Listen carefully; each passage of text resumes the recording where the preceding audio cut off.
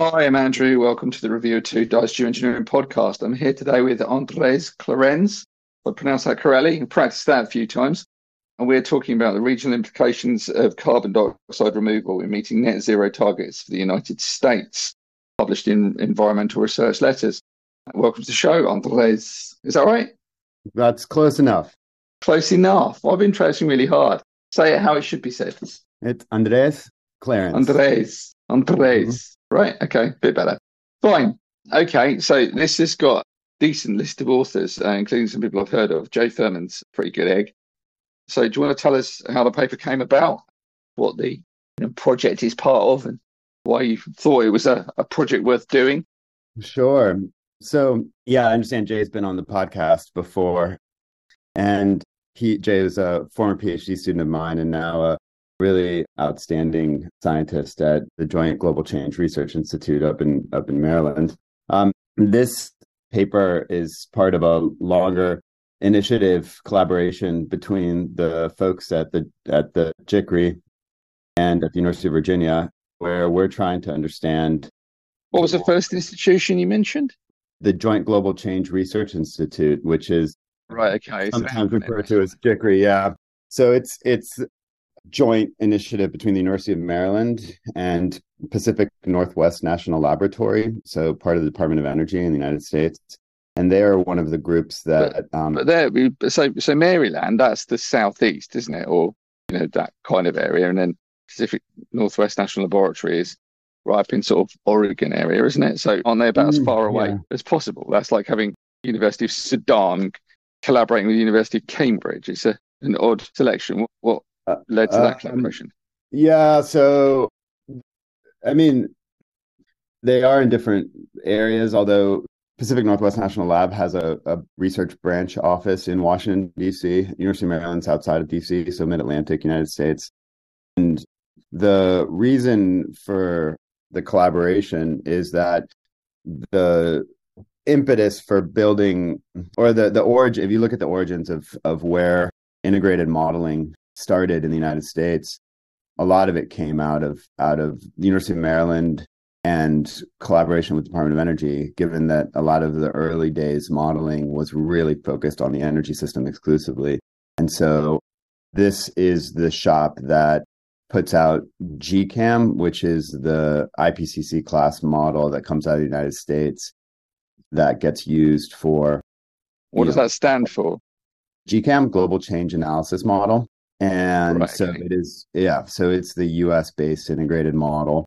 There are many others, right? There's several European ones. So when you start talking about an integrated model, you're talking about one that's got land use change and energy and everything like that integrated into it. Yeah. So it's not just a climate model, right?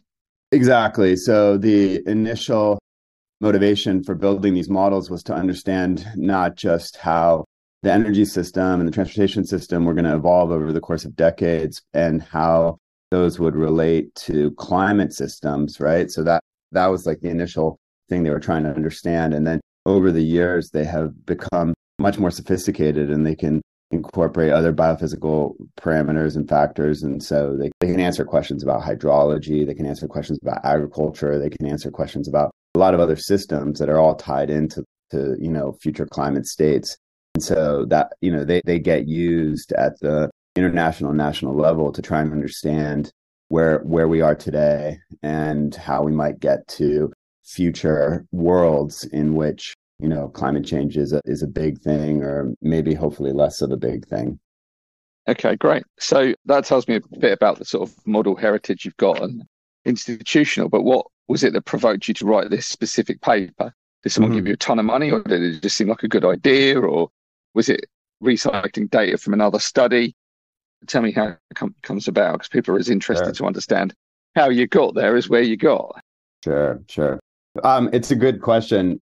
So we do have a couple of different grants, most recently one from the National Science Foundation. And the motivation for some of our work is to really explore why it is that these integrated models, which are used for important decision-making functions, why they all tend to be heavily reliant on carbon removal. So, at this Well, point. the obvious answer is there's too much of the stuff in the atmosphere.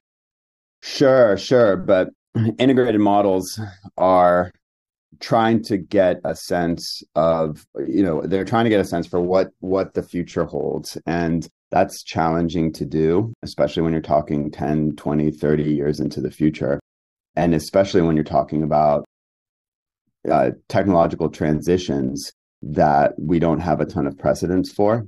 And so but plenty of precedents for technological transitions. They've happened all the time. The Sure. mobile phones, the rise of the automobile. Absolutely. No, I totally We've agree. had plenty of energy. We've had plenty of energy transitions as well. Mm-hmm. And interestingly, one of the things about energy transitions that we know from history is that it's very easy to add new energy sources like oil, but very hard to take the old ones away. We still use, as far as I understand, comparably as much biomass as we ever did, even though we've added, oil and nuclear energy and all of the others since the Industrial Revolution. So, is what you've just said there, really robust, or do you think that my argument that there is? I mean, I've written a paper previously where we didn't manage to get through peer review, and it kind of fell apart in a really annoying way, as happens often in academia, seemingly more to me than other people. But hey, on precisely this issue of energy transitions, or the technology and social transitions accompanying energy transitions, do you stand by the statement you've made, or do you think that history does teach us about these technology transitions? I completely agree with your point. In fact, Jay's first paper, when he was a PhD student, did look at a variety of different technologies, historical transitions that have taken place.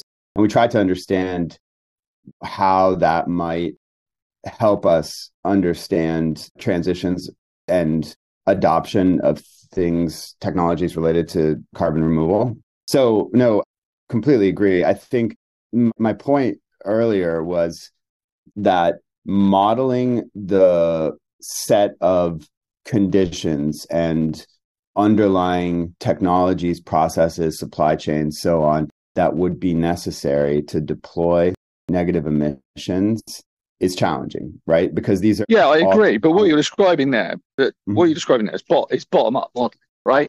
So you're basically trying to go to a kind of economy or system level model by modeling all the intermediate processes, right? An alternative approach is the one that I took in the paper that I wrote and failed to get published, which is to look at a top-down approach and to look at saying, well, look, what does a technology transformation look like when it happens? And in terms of the gross scale of change, not worry too much about how that change occurs at the level of an individual household or an individual power plant or whatever, and just look at what happens in the economy as a whole. So it sounds like the approach that you're taking here is like a bottom-up modeling approach. Doesn't that make life kind of hard for you? Yeah, so it's a really good question. And in fact, really gets at the heart of what the motivation for this paper was. The integrated models that do top-down modeling, right? I mean, fundamentally, these are global models that are, simulating abstractions of the energy system and transportation system and so on, just because they are so big. They're not doing bottom-up modeling in most cases. All of these models, in order to meet the international targets that have been set forth in Paris and other discussions, they all adopt pretty significant amounts of carbon removal. And as you said earlier, a lot of this is tied to the fact that there's just so much carbon dioxide in the atmosphere, and we have to develop techniques for cleaning some of that up. And so, I can challenge that to start off with. I mean, do you not think that there's equally a possibility that people will just think, well, that's just too damn expensive, we won't bother? Yes, but let's come back to that question, because I think that the question about cost is sort of tied to some of what we were talking about before around technology transitions. And so, understanding how historical technologies have been adopted and also how costs of those technologies have changed in time as they've hit sort of critical scale. But before we talk about, let me just answer your earlier question about bottom up versus top down, because I think the motivation for this paper was that many of these global models, if not all, were with their top-down modeling predicting really large deployments of negative emissions on the scale of gigatons of carbon removed every year. And so if you sit down and think about what that would mean on the ground, in the communities, in the states, in the provinces that would actually site these facilities, we wanted to take a first stab at understanding what the consequences of deploying technology at this scale, right? That you add them all up and they're removing gigatons of carbon at a global scale. What does that mean, on the ground for the places? Let me just come back on that point, because I think there's a risk of us talking at cross purposes. So the top-down modeling that I think you're criticizing is basically saying how much carbon removal do we need, and then assuming that it will be delivered. That's never an approach that I've. Okay, well, and that's never an approach that I've advocated, right? I think it's got some pretty obvious flaws. Top-down modeling approach that I'm suggesting is perhaps more of a kind of halfway house between what you've done and these sort of big biogeophysical models that just sort of say how much do we need, and then assuming that somehow we'll get there, right? The approach that I've previously taken is to look at logistics curves, to look at how technologies transition from one dominant paradigm to another. So rise of mobile phones being a good one. Most people don't have a phone in their home now, but my parents' generation certainly did have a home phone, and that has happened in a somewhat predictable way without having to look at everybody's talk plan, right? And what I think you're doing is something which is more similar to perhaps like an agent-based modeling approach. I'm probably misusing the term, but I think you're taking a more atomized approach in this paper. Is that right? No, this is not age-based modeling. And okay. I want to clarify, integrated models are not biophysical models primarily. They're economic models. And so the way that they're formulated is that you model the principal industrial sectors that contribute to climate change. So the power sector, the transportation sector, the industrial sector, agriculture, et cetera. And then you give the model some constraint, whether that is, a warming target or getting to net zero by some date. You pick the target, give the model that constraint. And then the model solves for the least cost pathway to achieve that target. So is that a Pareto efficiency model then? So you've got a load of ways that the economy can be configured to make, simple terms. You can either make apples or automobiles, and then it will solve to work out the maximum amount of happiness that you get in the economy when you balance those production approaches. So it's like a resource deployment model, a resource allocation model is how the fundamental modeling approach works. Yeah. So you've thrown out a bunch of terms that are probably triggering for economists, and I'm not an economist, and I don't pretend to be. I'm an engineer, and so my role in this collaboration is really trying to represent emerging technologies as effectively as possible.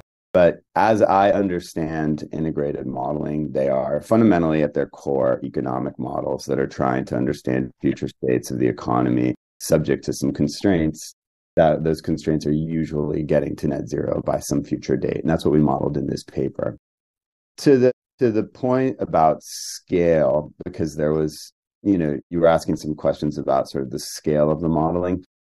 The integrated modeling community, which had or has historically been done at the global scale, has over the past decade or so really been moving towards creating tools that can bridge scales and answer questions at the more local scale, because what you have is a lot of subnational jurisdictions, maybe cities, maybe counties, whatever, asking questions about how they can contribute to decarbonization efforts. And so these models, which were really never designed to function at these smaller temporal scales, are really trying to develop.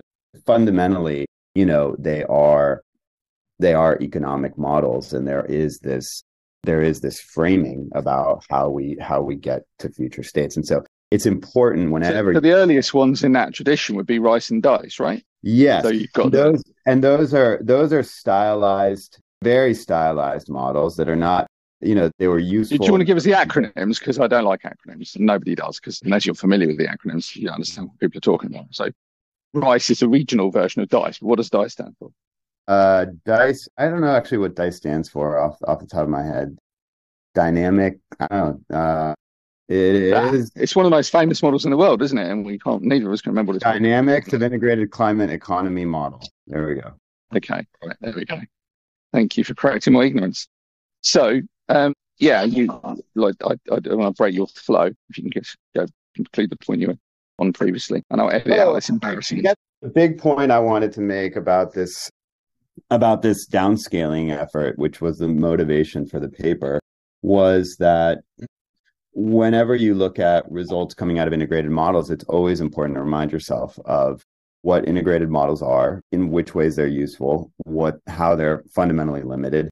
And so, they are these economic models that are trying to solve for future states of the climate system, of the technologies we have deployed, and so on.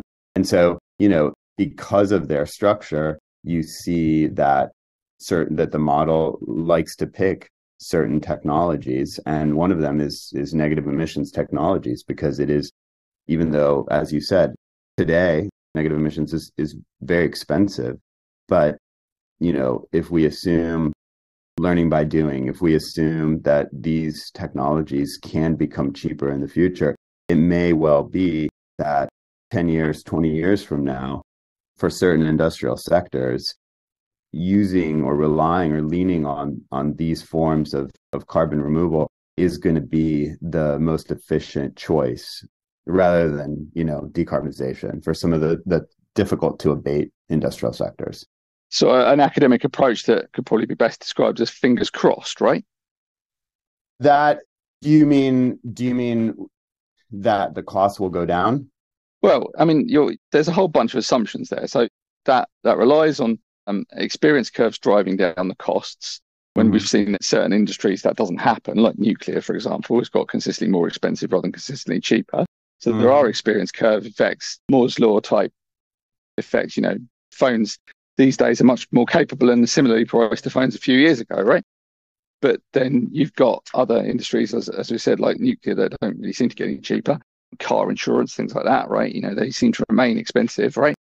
And the other thing is that you've got a sort of a social capability concept as well, that you're assuming that sort of society in future will be willing and capable to clean up today's mess. It's like going out to a party or having a party in your house and then not bothering to clear up the mess and just having some children instead, in the hope that those children will then grow up to be responsible citizens and clear up the mess from your party, right? There are some pretty obvious flaws as to why that might not be the genius idea it seems at first sight, right? Yeah, and I mean, I think that you're getting at the motivating assumption behind this work, right? Because all these models are saying negative emissions are a big part of our pathway to dealing with climate change. And I think that what we need is to stress test that assumption, right? And so this paper is an effort to try and stress test that assumption by saying, okay, if we are going to deploy these technologies at this enormous scale, right? And one of the things, I think your analogies were useful because they kind of highlight how preposterous some of this is. But the thing about carbon removal is that the levels at which it's being discussed are just absolutely sort of bonkers, right? Like really, really large amounts of carbon removal. But I mean, let's put this into perspective, because I think it's important that people, reflect on the realities of it. So I was actually chatting privately to someone this morning on a Zoom call, and he was saying, every time I see a plane take off, you look at that and you think of it in the context of carbon removal. We've got to basically fly around in the atmosphere and catch all of that carbon dioxide that's been released by that plane flight, and then every other plane flight that's ever happened right back to, Wright brothers, to get the atmosphere back to where it should be, right? That's not by anybody's stretch of the imagination a trivial task. And it's got to be done on a pretty rapid timescale as well, because it's the area under the curve, right? All of that carbon dioxide, while it's in the air at the moment, is heating up the world. And the only way to get rid of it is to get rid of that heating effect, is to remove all of the carbon dioxide that we've ever released, right? Now, I mean, some of the people react, we wouldn't have to remove, not much, right? Yeah, we wouldn't have to remove all of it. But that's an interesting framing. I think one way I think about it is that, these days we emit gigaton scale of carbon dioxide into the atmosphere, and much of that comes from combustion of fossil fuels. And if you think about the infrastructure that we have currently built out to extract those fossil fuels and burn them, so that would mean, the economies of many, many nations around the world that are dominated by fossil fuel extraction, cities like Houston, which is one of the biggest cities in the United States, whose economy is almost entirely dedicated to oil and gas. The scale of what it takes to emit, gigatons worth of CO2 every year. Everybody driving a vehicle that burns this petroleum. I mean, the scale of it is massive. Now think of what an industry would look like that would do the same thing, but in reverse. The idea that. Well, I mean, a lot of people might just argue, and probably not without good reason, that this whole thing's just poppycock. It's just never going to happen.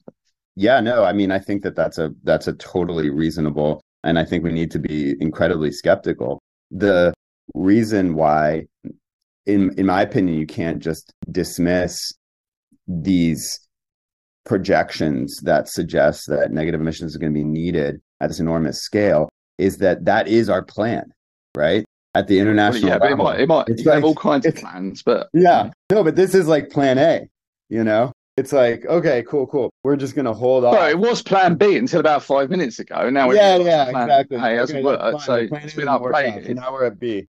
And so, I mean, like, this is like baked into the cake when the United Nations comes out and says, we've got a plan to limit warming to 2 degrees C, can't get to 2 degrees C without these technologies. And so let me give you an alternative point of view, right? Because I think it's important we debate something I think many people might see being a bit more practical, right?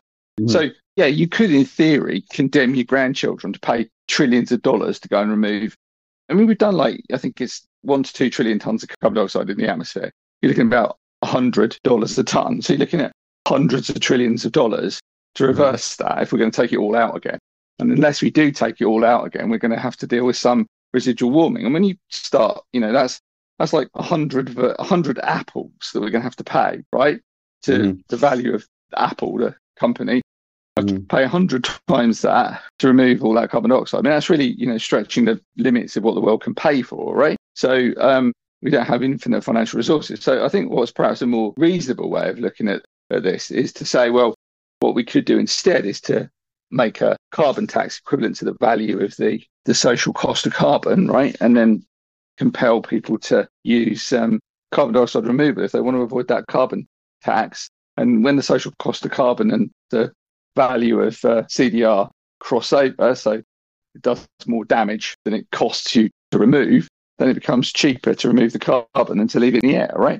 And so that, for all these edge long-haul flights and stuff that's kind of difficult to do with renewables, then people are going to start using carbon dioxide removal for that. And so the carbon industry wouldn't then be on trillion-ton scale. It might be on, 5 gigatons a year scale, and that might be fine. I mean, do you hold that as being a sensible approach, or do you think that's just stupid? I think that your argument has mixed a couple different things. When I was talking about the necessity of negative emissions in these modeling runs, I was really thinking about sort of the biophysical reality of where we are today, how much we're emitting, how much future emissions we're committed to based on the existing infrastructure systems, and how long power plants are going to last, and how quickly the energy transition is going to take, and so on. And so that's kind of like my wheelhouse, which is a little bit more sort of biophysical constraints on these systems. I think your point really was about if we want to induce change in the system, how do we do that from a sort of policy? Well, kind of. I mean, I touched on the policy stuff, but my central point was really that CDR is a tool for future emissions rather than historic emissions, because the cost of dealing with historic emissions is just too large a problem. And it's quite feasible to say to people henceforth, well, we've got a CDR now, you should be using it. If you're not using it, we're going to tax you, and we can spend those taxes on getting someone else to do it on your behalf. That's not an unreasonable proposition. But to say to the world at large, well, actually, we need $100 trillion off you to go and remove, half or all of the CDR carbon dioxide that's been released. That's a really big ask to be making to people, the global populace, when a lot of those people might not have very much money anyway. So, that's fair. That's reasonable. I mean, I will say, so to the extent that there's any empirical data on carbon dioxide removal and where it's being deployed, that line between future emissions and historic emissions is one that is already being crossed. So Microsoft, is... Yeah, I get it, but Microsoft is not really a large-scale emitter. It's a high-margin tech company. High-margin tech company, and they are early movers, so they're getting the lowest cost forms of CDR by virtue of being a first mover. Well, that's not true, because in most cases they're paying high prices because the technology is unsophisticated. I mean, some of the nature-based solutions might be low price because there are some forests that are easier to save or whatever. And I understand Microsoft is using quite a lot of nature-based solutions as part of their work, but in general, I don't think that they're necessarily skimping it. No, you're right. They're not skimping it, but I only mention Microsoft, and we didn't model Microsoft here, but I only mention Microsoft because a big part of their motivation is dealing with historic emissions from their activities. Yeah, I get it, but I think the case of Microsoft is so different from the case of someone like ExxonMobil or whatever, where the carbon is inherent to their business, that you can't really make a logical leap from one to the other because the cases are so enormously different. But let's go back to the fundamental premise of your paper, right? So what you're doing is you're assuming we're going to be needing this sort of very large scale carbon removal, quite different from what I'm suggesting might be a more perhaps pragmatic level of carbon removal. And you are going to be getting the US geophysical environment to absorb this carbon and the US economy to provide the tools to do it, right? That's the fundamental premise of your paper, right? So we've given quite a lot of context and background. And let's get into the nuts and bolts of what does your work actually imply that we're going to need to do to get this work done. Yeah. So as I mentioned earlier, there's been an interest in trying to develop tools that can sort of bridge scales and understand what would some of these forecasts or projections for global scale futures mean at the more regional or state level or even city level scale. And so what we did is we took a model called GCAM USA, so Global Change Analysis Model for the United States. What this does is it runs the global version of GCAM, but then it solves for each individual US state. And so it can understand, how the energy system is going to change, how the agricultural system is going to change, how, the industrial system is going to change within each of the states. And it begins to give you a higher resolution depiction of what. And is it always a least cost solver? That's the approach. Yes. And that's why I wanted to talk about, what are the underlying structural characteristics of integrated models, because I think it's really important to... Let me immediately give you a bit of pushback on that, because that raises some pretty concerning assumptions, right? So firstly, if you're looking at a least cost solver, it doesn't necessarily allocate cost proportionally, right? So it might solve to least cost, but that might mean that the rich people end up paying a very low proportion of their wealth, and poor people end up paying a rather higher proportion of their wealth, which is, one aspect potentially of injustice that's embedded in the system. The other one is that if you take a state like, for example, Washington State, where it's got a lot of tech industry, not a lot of oil industry, then you might say, well, they've had the foresight to build their economy on a sustainable basis from the get-go. Why do they have to pay to clean up emissions from, say, Texas, which has got a much higher level of emissions? Yeah. I think that the equity considerations associated with the deployment of negative emissions is a really important topic that you've touched on here. I know that Jay Furman, one of my co-authors, and previously was on the podcast talking about a paper that we wrote in Nature Climate Change a few years back. And in that paper, he showed that if you solved GCAM at the global scale, what you saw is deployment, a lot of these technologies, which are very land intensive, being pushed to the global south. So essentially, because land is cheaper and rents are cheaper in the global south, you get a lot of these technologies being deployed there, and then that has these consequences on food prices and other things that raise enormous equity concerns. In essence, what we're saying is that the industrialized nations have gotten us into this mess with climate change, and now we're sort of looking to the global south to bail us out. And these future states that the model, without even getting to the modeling that we want to talk about today, looking at the global scale, many red flags, many sources of concern from an equity perspective. So I think this. Well, let's not get too politically radical, because the world has been happily screwing over Africans for many generations, and I'm sure you're happy to continue screwing them over. For sure. We're talking about much more important concerns of equity, the fine dividing line between different groups of rich Americans. So, can you speak to? You may laugh, but this is how politics works. The model that you've got. Can you point to obvious examples of inequity or problematic, as you might call it, solutions? Yeah. Model might. Result. Yeah. So I mean, the high level conclusion or the high level observation we made when we ran the model was that there's very different levels of negative emissions deployed around the United States. And that maybe isn't that surprising to somebody who, takes a moment to think about what's involved, what negative emissions would require. There are two questions that arise. So, I mean, you can either say, well, why does that happen? Let's look at the input factors. But for now, I'd just like to briefly summarize the output factors. Who gets done over in this, and how badly do they get done over? Plow over all the towns in Wyoming and turn into forests, or what? Who suffers?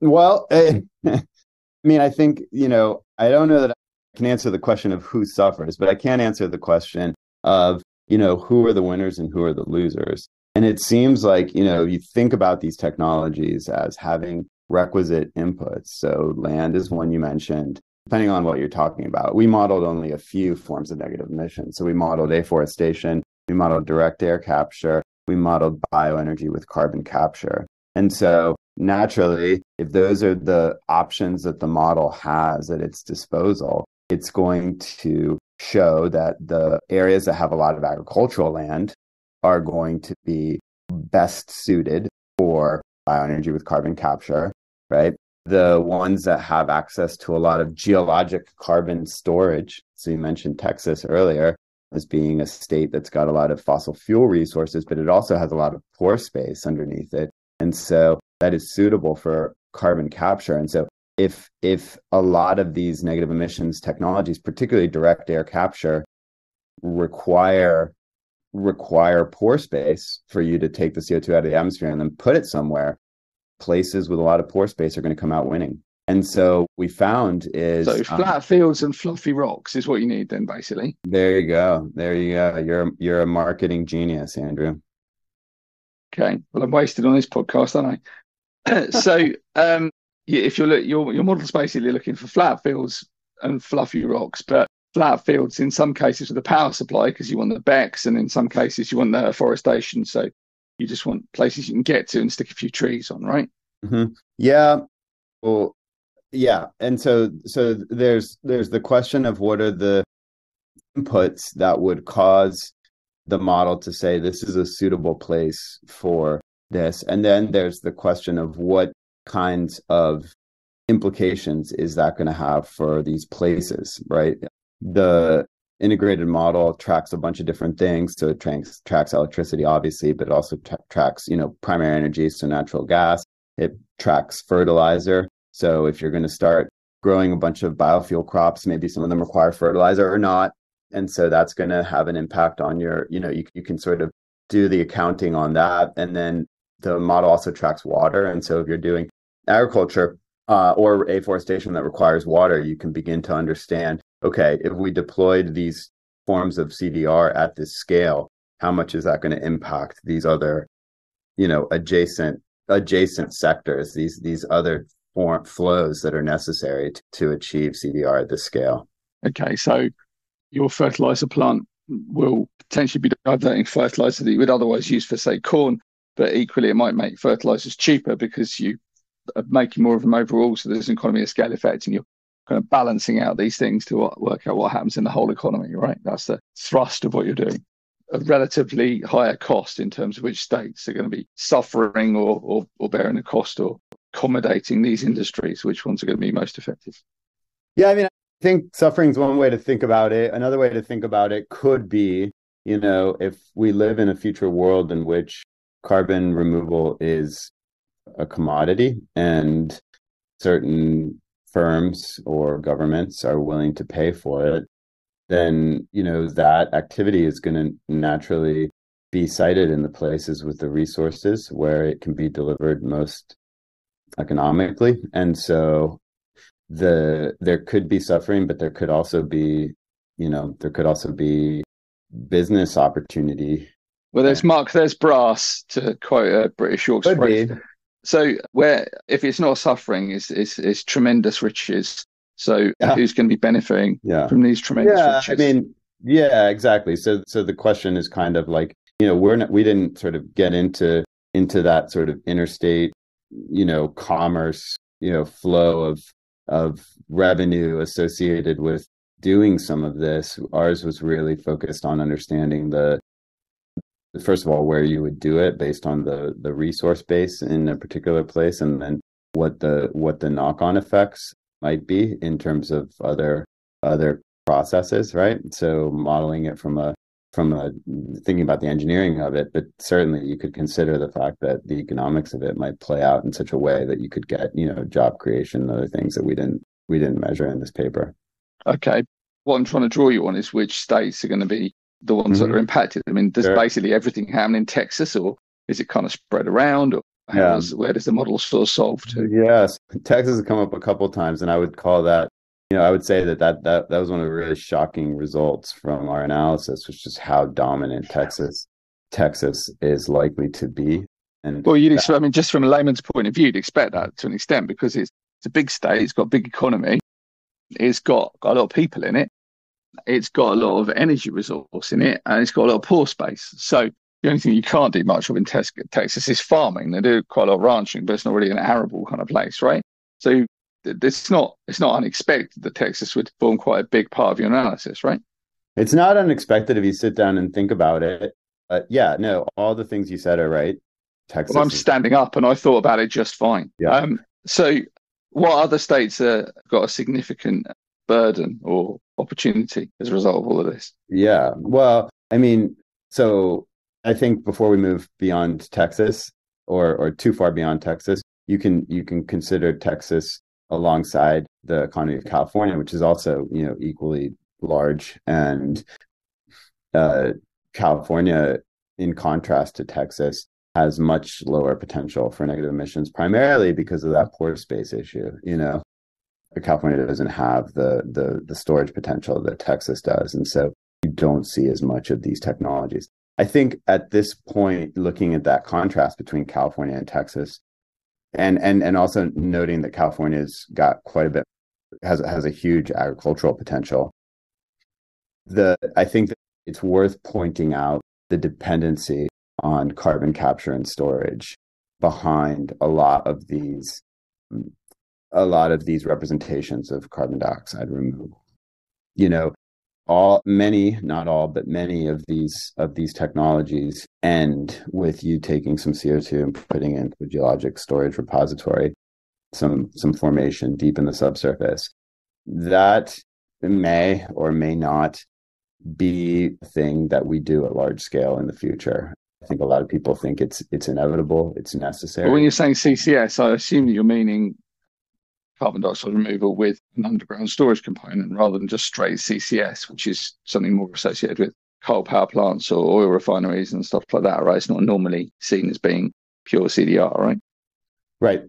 Well, I mean, CCS, the process of taking, compressed carbon dioxide and injecting it into a subsurface formation, can be done for a power plant, taking it from a point source, or it can be done from a direct air capture unit. Okay, yeah, I just want to clarify that. Technology is the same. The question is just whether we're ever going to do it. So, it's technology that we've known about for decades, and the industry is sort of stuck in second gear in terms of scaling up.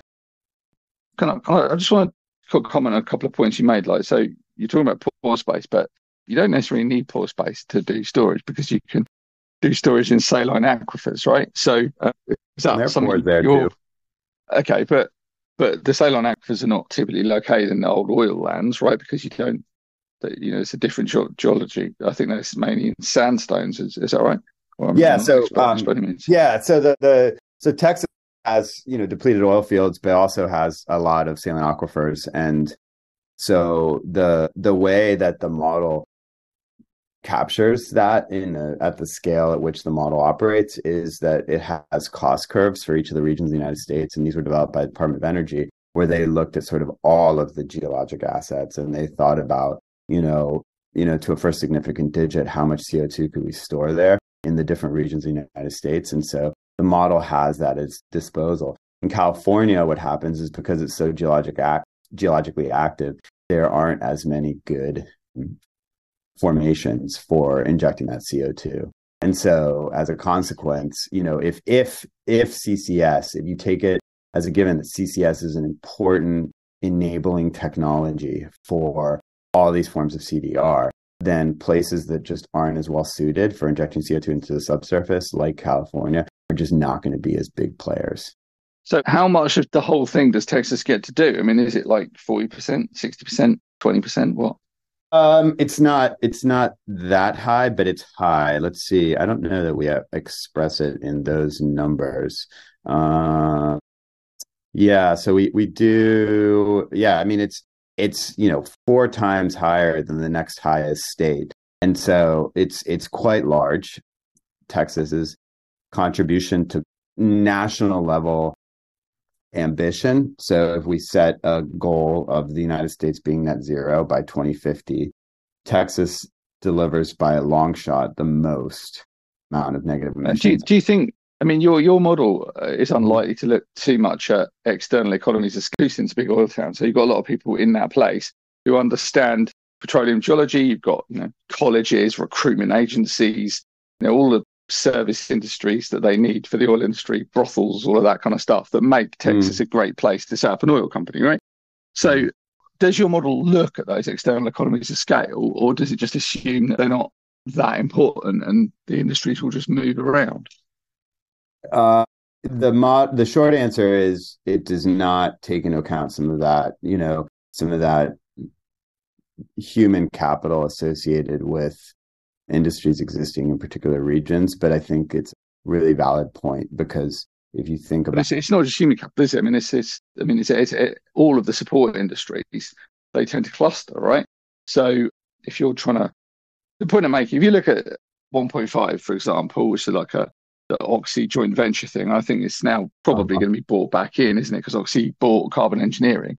So I think it's going to be world's largest DAG plant when it's built. That's going to be built in Texas. And so people who work there and have all the support services around them to make that work. If you're going to build another one, it makes it sensible to build it on the plot next door, right? Rather than going to Oklahoma or somewhere like that, right? Oklahoma's not so far, but it's going to be cheaper to do it in the plot next door. Do you not think that this sort of clustering effect will be perhaps more dominant than your model appreciates? And people are just going to keep sticking stuff in Texas until they run out of Texas to stick it in, rather than slowly filling up all the states at the same pace. I think that it is. I think that that's true. That being said, I think that moving people is fairly straightforward. I mean, again, this isn't like really venturing into the economics of it, and I'm an engineer, but it seems like moving people straightforward. DAC, direct air capture. Yeah, but to be clear, what I'm saying, I'm not talking about moving people. And I'd like to contest that point anyway, because when you're talking about moving people, I mean, moving people on a contract is relatively easy, but uprooting kind of communities and whole families is much, much harder, right? So people in the oil industry tend to be pretty mobile, but they're only mobile from their regular base. They don't necessarily move house any more often than people in any other industry, right?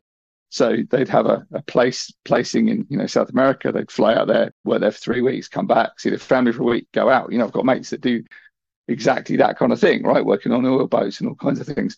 So yeah, contractors are mobile within the industry, but it doesn't mean that the industry doesn't have hubs. Like you've got Aberdeen in the UK, you've got Houston in America, you've got Calgary in Canada, and all of these places act as an industrial hub. And the further that you move away from those industrial hubs, the harder and the more expensive it gets to operate. And my point is simply that it's generally going to be cheaper, in my view, to put 100 plants in Texas before you put one somewhere else, right? Because you've got this external economy of scale, which is driving the industry. And until you reach some real hard limit, like, for example, the pore space starts to become contested, or, that you've got policy issues, or there's, massive shortages of fresh water or whatever resource that might become a constraint, it's generally easier just to scale an industry where it already is. And those industrial clustering things happen in all kinds of industries, like, television has been clustered in the UK, in West London. The post-production has been clustered in Soho. They're not far apart, but they're, fundamentally very different industries, right? And, a few miles down the road makes quite a bit of difference. I think this kind of clustering effect is likely to happen in CDR as well, where, once you've set up a big plant like the 1.5 one in Permian Basin, it seems more logical and more likely that they're going to set up the next plant in somewhere that is co-located rather than going up the other end of the country, even if the geology is, very, very similar, right?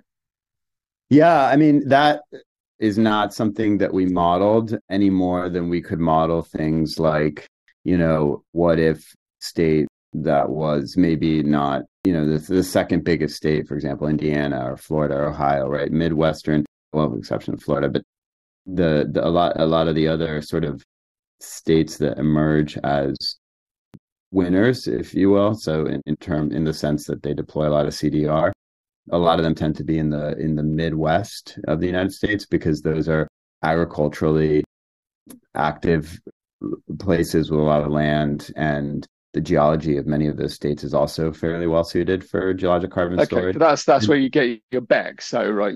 Yeah, you would get a lot of BECCS. Part of the farming regions. You get a lot of BECCS in Texas as well, but but in the agricultural Midwest, you get a lot of that, and BECCS requires geologic carbon storage as well. And so, just to sort of close the loop on the arguments you were making earlier about clustering, I mean, I think so our model does not capture that, but I completely agree with you that that's a factor in the real world.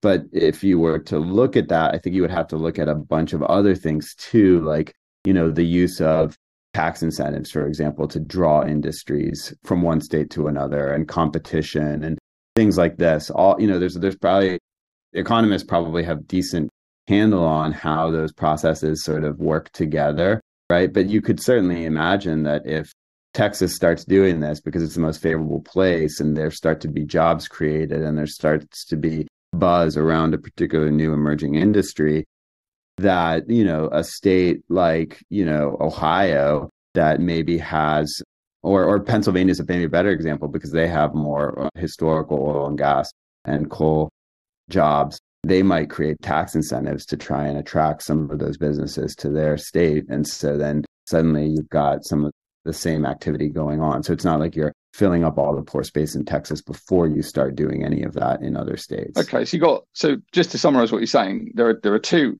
factors that might make it likely that you're going to see more spreading. Firstly, that you've got a range of different technologies, so it's not all DAC.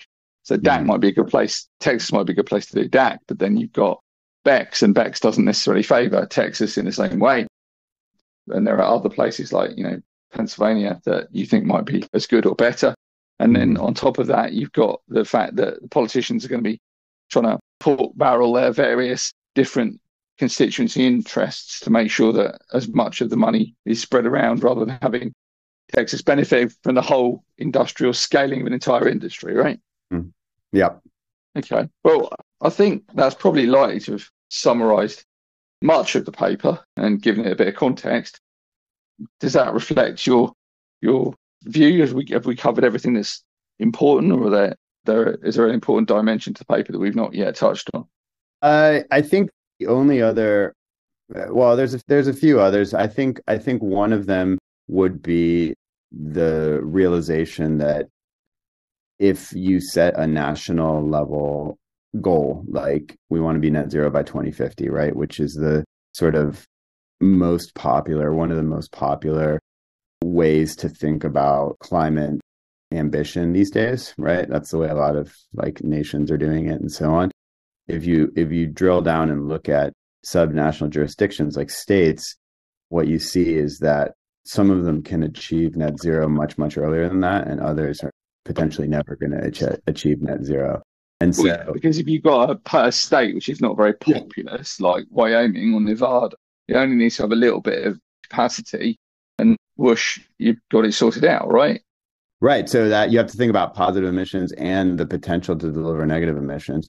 But then, that raises other questions around, could some states really grow up industries to really bail out others? And then if those states that develop that industry have regional consequences, right? Like all their water's getting used for BECCS, for example. Does that mean that we're not going to do this? That this is politically, unachievable because of the consequences? Sort of the same question we talked about earlier when we were talking about equity, right? And so trying to really drill down and challenge some of these assumptions, I think, is really, really critical at this stage, so that people are very honest about what we're saying when we say we want to deploy this at the scale. There's an important philosophical point in terms of like the scale that this has to be delivered at. What kind of granularity is important? You might say, well, it's important as states on a state level, as in countries, take responsibility for their emissions. But the idea that, that the United States needs a granularity beyond that, you might say that that's superfluous. You might say, well, it doesn't really matter whether it's Oklahoma or Texas or Pennsylvania or California that does the negative emissions. It's all, it's all Americans, and they move around quite a bit. They're quite a mobile nation within their own borders. So what does it matter what state it happens in? It's not a stupid argument, is it?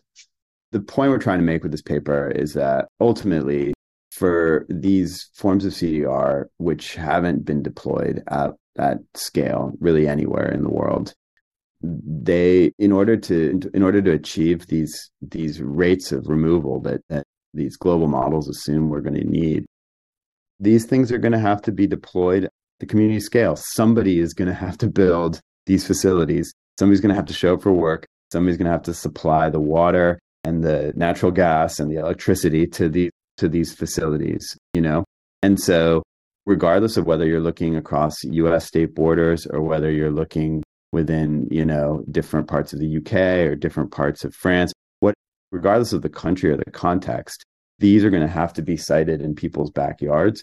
And we need to really get serious about understanding what those consequences are going to be. Because if there are, and I think we've raised a number of different ways in which these could be showstoppers, right? Where people are going to say, oh no, the equity consequences or whatever are just too great.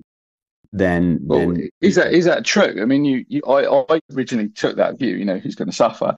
You then made the opposite point that people might view this as a great industrial opportunity.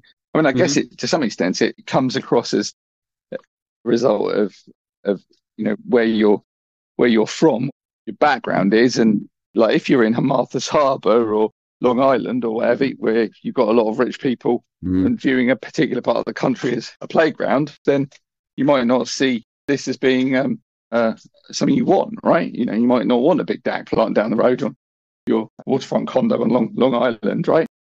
But if you live in a poor part of, an Indian reservation in Wyoming or whatever, you might view that as being massively beneficial. So where do you think that the areas where people are tolerant of emerging industries and hungry for work are going to overlap with the areas where this stuff is needed? Or are we generally talking about places pretty places with lots of rich NIMBYs who are going to get lawyered up and throw sand in the gears?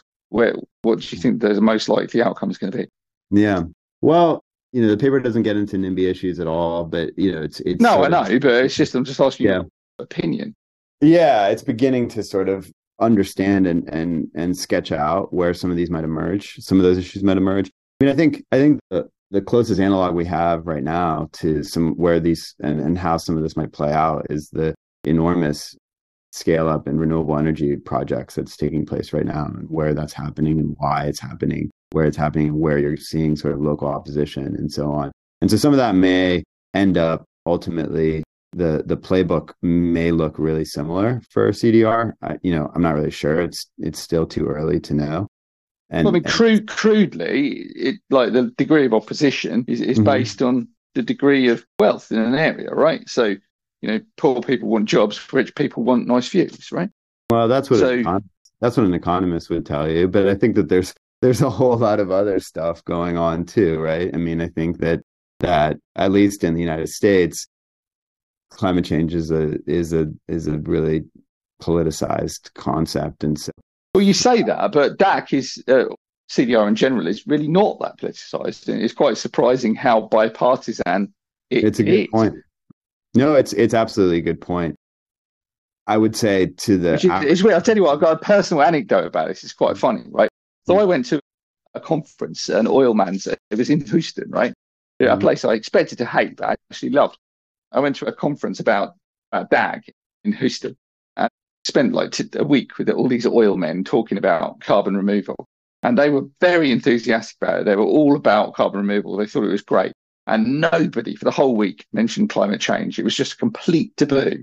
It was like the elephant in the room that no one dared ever mention, right? Because it's a climate change that's politicized, but carbon removal just isn't. Like the Conservatives have just seemed to be completely happy to have that totally contradictory opinion in their head that carbon removal is an unalloyed good, but we don't need to acknowledge the actual reason why it's happening. It's a remarkable cultural phenomenon when you sort of spend time around these people. But it was one of the most striking impressions I've got from the conference I went to. It's very, very interesting because of that, is to be exposed to that culture in that oil town and sort of see how people reacted to issues around the climate debate as a result of it, because it really wasn't what I was expecting at all.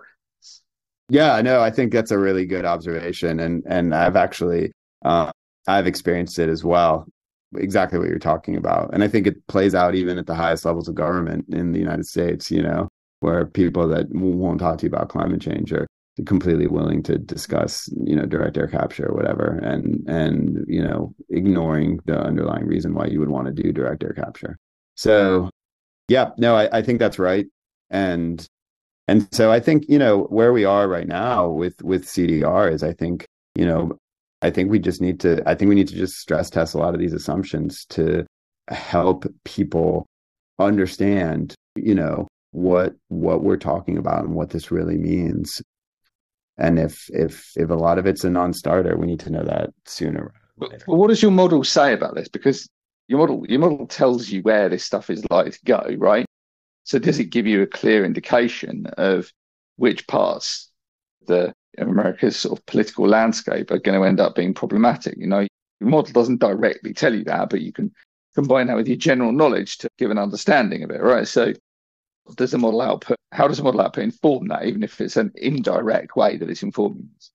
Your model's not flagging up NIMBYs, but you personally know where the NIMBYs are, right? So where do you think there's going to be issues of public consent for this? Yeah.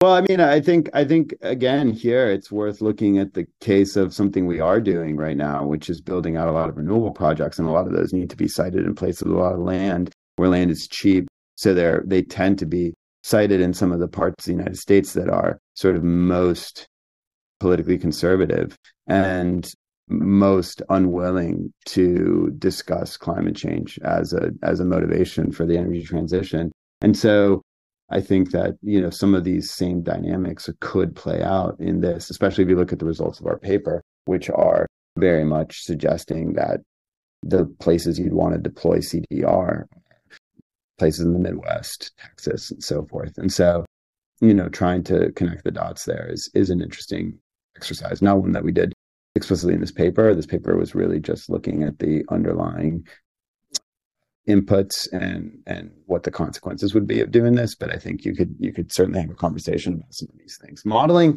modeling some of this politics and some of these, NIMBY issues and some of the preference and stuff. I'm not aware of any groups that are doing that. I mean, I do think that there are some. There's a lot of discussion papers around it. It's not necessarily econometric models, right? Which is what I was trying to suggest. You might comment on it.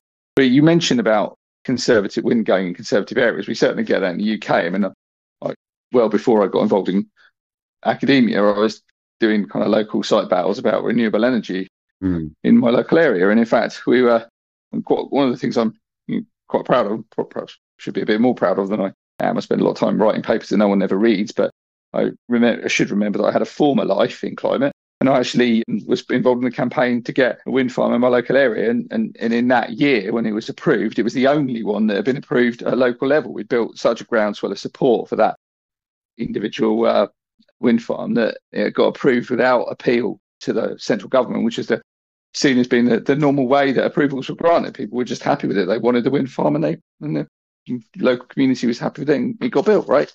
So, these site battles can surprise you. But is wind in America as politicized as it is in places like the UK, or is it not seen as being as political an issue? I would say, I mean, I'm not an expert in this area, but I would say that it is politicized for sure. I mean, I think that there are the people that, opposed to it because, for reasons that really are not, I would say, based in science. Questions, and then there are people that have concerns. Bird killing subsidy mills and things like that. Yeah, right. Killing. I mean, on Twitter, I tend to, I deliberately tend to follow people that genteel academics don't follow. I like to try and get an understanding of how, the working class politics plays out on the ground, right? And I follow a lot of quite right wing accounts. Most of them, a lot of them spout complete nonsense. Like, I don't afford them any credibility at all, but it's interesting to see the way they frame issues, right? Even if you don't agree with what they're saying, or even if you not only just don't agree with it, but if you think it's just out and out rubbish that they're saying. But yeah, that I do get very much that kind of anti-wind narrative. Lots of tropes about it takes 17 years for a wind turbine to pay off the cost of its manufacture and stuff like that, or whatever they're spouting this week, and none of it is actually true. But it doesn't matter. It's still interesting to see the nonsensical arguments they're raising. But it doesn't surprise me that wind is politicized in that way in the US, because a lot of the accounts I follow are, US centric accounts, right? So I'm getting the same kind of memes and thought patterns from those people as UK accounts, right? Yeah. The political right is quite international, right?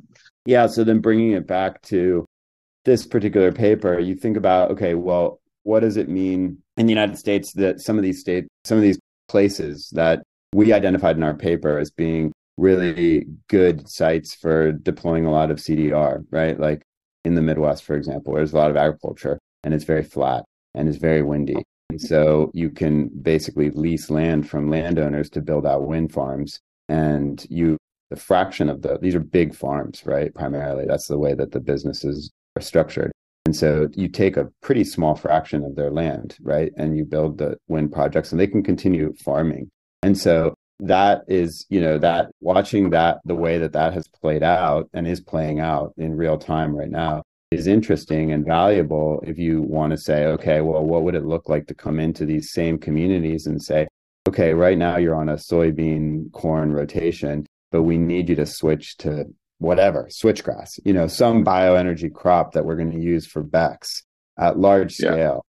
And then say, okay, well, what would that actually mean? That's probably a much bigger shift to say, I need you to grow this bioenergy crop than building these wind projects, right? Because the wind projects at the end of the day are just like a revenue source for these farmers that allows them to keep doing what they've always done, right? They're just like giving up a small amount of their land. And in return, they're getting these huge rents from the companies that are building the wind projects. And so by and large, to your point earlier about, what are the financial incentives for folks, and people are going to be rational economic actors that are just going to respond to these opportunities.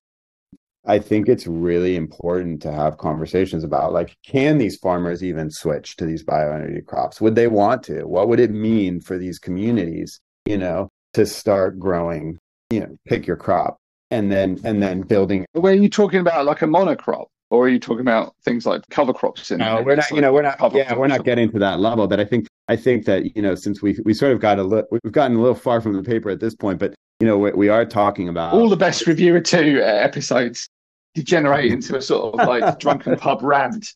We always try and aspire to that, like 11 p.m. at a conference when people are 4 beers in and they're just pointing at each other and shouting. That's the ideal for a Reviewer 2 podcast episode. Got it. All right. Well, we shouldn't have scheduled this for 10 in the morning in Virginia then. But so yeah, I mean, I think that there are interesting connections. Obviously our paper doesn't get into them, but I think that if you were to overlay a map of where a lot of renewable energy is being deployed in the United States, and then at the same time look at some of the maps we generated for this analysis, you would see a lot of similarities in terms of where you might want to deploy these and cite some of these projects. And so then the question becomes, what does that mean? What can we learn from the ongoing energy transition? And what does it mean about our reliance or our presumed reliance on CDR?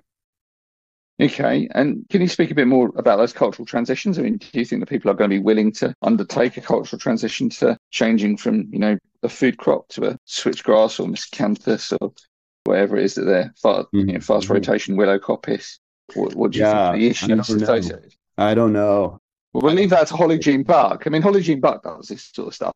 We tried to get on the podcast before, and I think I managed to screw up and not turn up for the interview. It's a bit embarrassing, really, because I don't normally make mistakes like that, but I think in her one we did. So she spends a lot of time looking at transitions, and we need to get that one scheduled and get her back.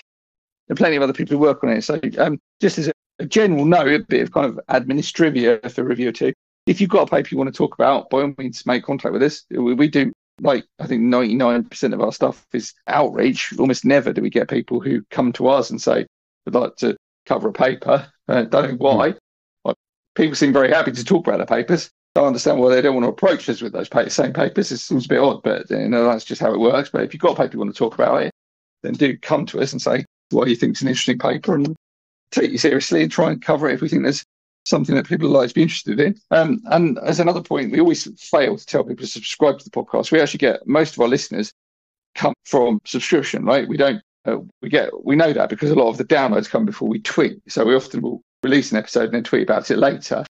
And a lot of the downloads will appear well before it's published. So we know that subscribers are driving a lot of our engagement. So if you're not subscribed, then please do if you like it. If you don't like it, then don't bother. If you think this episode's been rubbish, you probably won't like the other ones because they're all quite similar. So, please do subscribe. Tell your mates about us as well. If you put us on your social media, it's a good idea if you just sort of tweet the link out. If you think that we've covered something which is interesting, controversial, something that you think other people should be listening to, do give us a share because it's helpful to get the word out. For sure. So anyway, that's our self promotion over and done with. Look, what else have you got in the pipeline? What have you got planned? What else do you want to talk about your career as a whole? You say that Jay was one of your students. I assume you've got rid of him now. Is that correct? He graduated and he's on to bigger and better things. So, a couple things. One is, you should definitely get a Holly on the podcast if you can. She, she is probably the smartest person out there talking about these issues right now, talking about sort of the human dimension of CDR and geoengineering. And so I think you should definitely try and get her. Our group, answer your question about, what we've got in the works and all. I think that the reason that academics probably don't reach out is because oftentimes, we're trained to sort of do the work and then just put it out into the world and not promote it as much. And so that's just kind of the nature, particularly in the sciences, just wanting to be... Well, no one's going to cite your paper if they haven't heard about it, right? Right. Yeah, that's fair. I've done some work on gender, and I think that a lot of women with family responsibilities have trouble getting to conferences, and it's probably quite an important reason why their work is not as cited as men in their field of similar career status. So, get in touch with Reviewer 2 and ask for a podcast, because same people that you might meet at a pop conference, and present your work to for 5 minutes, you get an hour and a half with ours. So it's quite a good deal for you.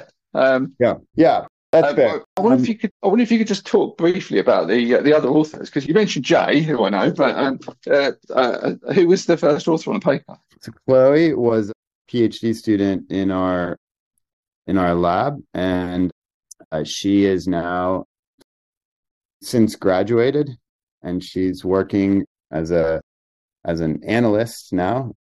She's got a job doing sort of energy systems analysis, and It's a lot more than she would have got in academia. yeah, but she's doing research, so she's still kind of doing. She just got her master's degree, and she's doing great work. So Chloe's sort of off to the races. The other authors are members of our collaboration. So I mentioned that this is a collaboration between University of Maryland and University of Virginia, and sorry, Chloe's at the Electric Power Research Institute, which is a U.S. based group that does a lot of work on sort of utility scale issues. So there are a few authors on here from University of Maryland, Jikri, and then so Yang and Jay, we mentioned earlier, and Haewon are all there. And actually some of them have since left there. And so Haewon's now in Korea teaching integrated modeling in a Korean university. And Yang is now in China teaching integrated modeling at Peking University. Bill Shobe, Scott Doney, and me are the three from University of Virginia. So Bill is an economist and interested in sort of policy and emissions trading, and a great guy. And Scott is also he's an environmental scientist and an expert in carbon cycling. Most of his work has been in sort of ocean science, but he's got a big carbon cycling side to his scholarship as well, and that's how he contributes to the collaboration. Okay, and so is your career going to be more of the same, doing more IAM type stuff in future, or are you pivoting, not doing any more carbon removal, or what? So I'm actually trained as environmental engineer, and most of my day job is focused these days on developing low carbon cement. So most of my PhD students. That's a whole new podcast. I hope to get you back to talk about it. There's an awful lot happening in that field, right? Fascinating area. Yeah, so that's my day job. So that's most of what I do. What company do you work for, or are you doing it as a researcher? As a researcher. So we're developing chemistries and trying to get them out of the lab and into use. But yeah, I'm happy to talk about some. Well, I'm not going to let you rant on about that now, because that's going to be no. We don't have time. If not another 5. Yeah. But do come back and talk to us about that. That'd be very interesting. I'd like to talk to you again. Yeah, we can talk cement someday. But on the modeling side, the other half of my group that does modeling, we are continuing to do the integrated modeling work. We've got a collaboration with a group in China, actually, to try and understand how some of these regional dynamics might play out there versus here, because in China, the urban-rural divide is much more pronounced. And obviously, governance is completely different. And so when you talk about saying, okay, we got to develop a gigaton just for our country, or whatever, some big number of CDR, what would that look like in China versus the United States? So there's some interesting. Well, China would just have it done by tea time tomorrow. Yeah, exactly. So trying to understand some of that is really interesting, and that's where we are with our collaborators in China. And then, we're going in a couple different directions. So one is we have a project that's focused on just Virginia. And so you ask questions, and then that's interdisciplinary. So we're working with folks that are actually doing like survey research, and they will, in the coming, 6-12 months, be able to answer questions like the one you asked about willingness to change from historical crops to bioenergy crops, right? And so some of that, that's a really fascinating project, because we've got engineers, but we've also got we've got social scientists, we've got landscape architects, we've got, all kinds of different disciplines and data scientists that are trying to develop decision support tools for the state of Virginia to think about how CDR might be deployed on the land and what that might mean. So we've got that effort going, and we've got also separately an effort to develop what are called, computed general equilibrium models, which are economic models that are really used to understand regional scale consequences of emerging and technologies, and really test how policy interventions might play out. And so I'm not leading that effort, but it's very complementary with sort of what we're doing here to try and get a better sense for how CDR might look at the. Okay. Well, none of that's as interesting as cement. But that's probably because I'm just a tedious engineering type. But we definitely want to get you to come back and talk about cement. So drop me a mail after this, and we'll get you to come back and have a bit of a nerd out on cement. Now, it pleased me greatly, and probably invoke great misery in wailing and gnashing of teeth and all our listeners who are probably much less interested in cement than I am. But I'm going to try and fix that because I think it's wonderful stuff, and you should all spend your time thinking about it. So that's the plan. Right. Well, if you've got nothing else you want to say in your defence, I will hurl you out of the studio. And thank you for coming on. I don't know, am I going to reject your paper or not? I'm just feeling quite lazy. It's a hot day. I can't be bothered to research it. I'm just going to be indifferent to it, come to no firm conclusion, let the editor try and work out whether I did or didn't mean to reject the paper. I'm going to have a degree of what the Americans call, I think, strategic ambiguity. That's what you call it, isn't it? So that's my response to your paper. Thank you very much for coming on. And I very much hope you'll be back to talk to us about concrete, cement, and all that other stuff fairly soon. Sounds good. All right. Take care. Bye. Thanks.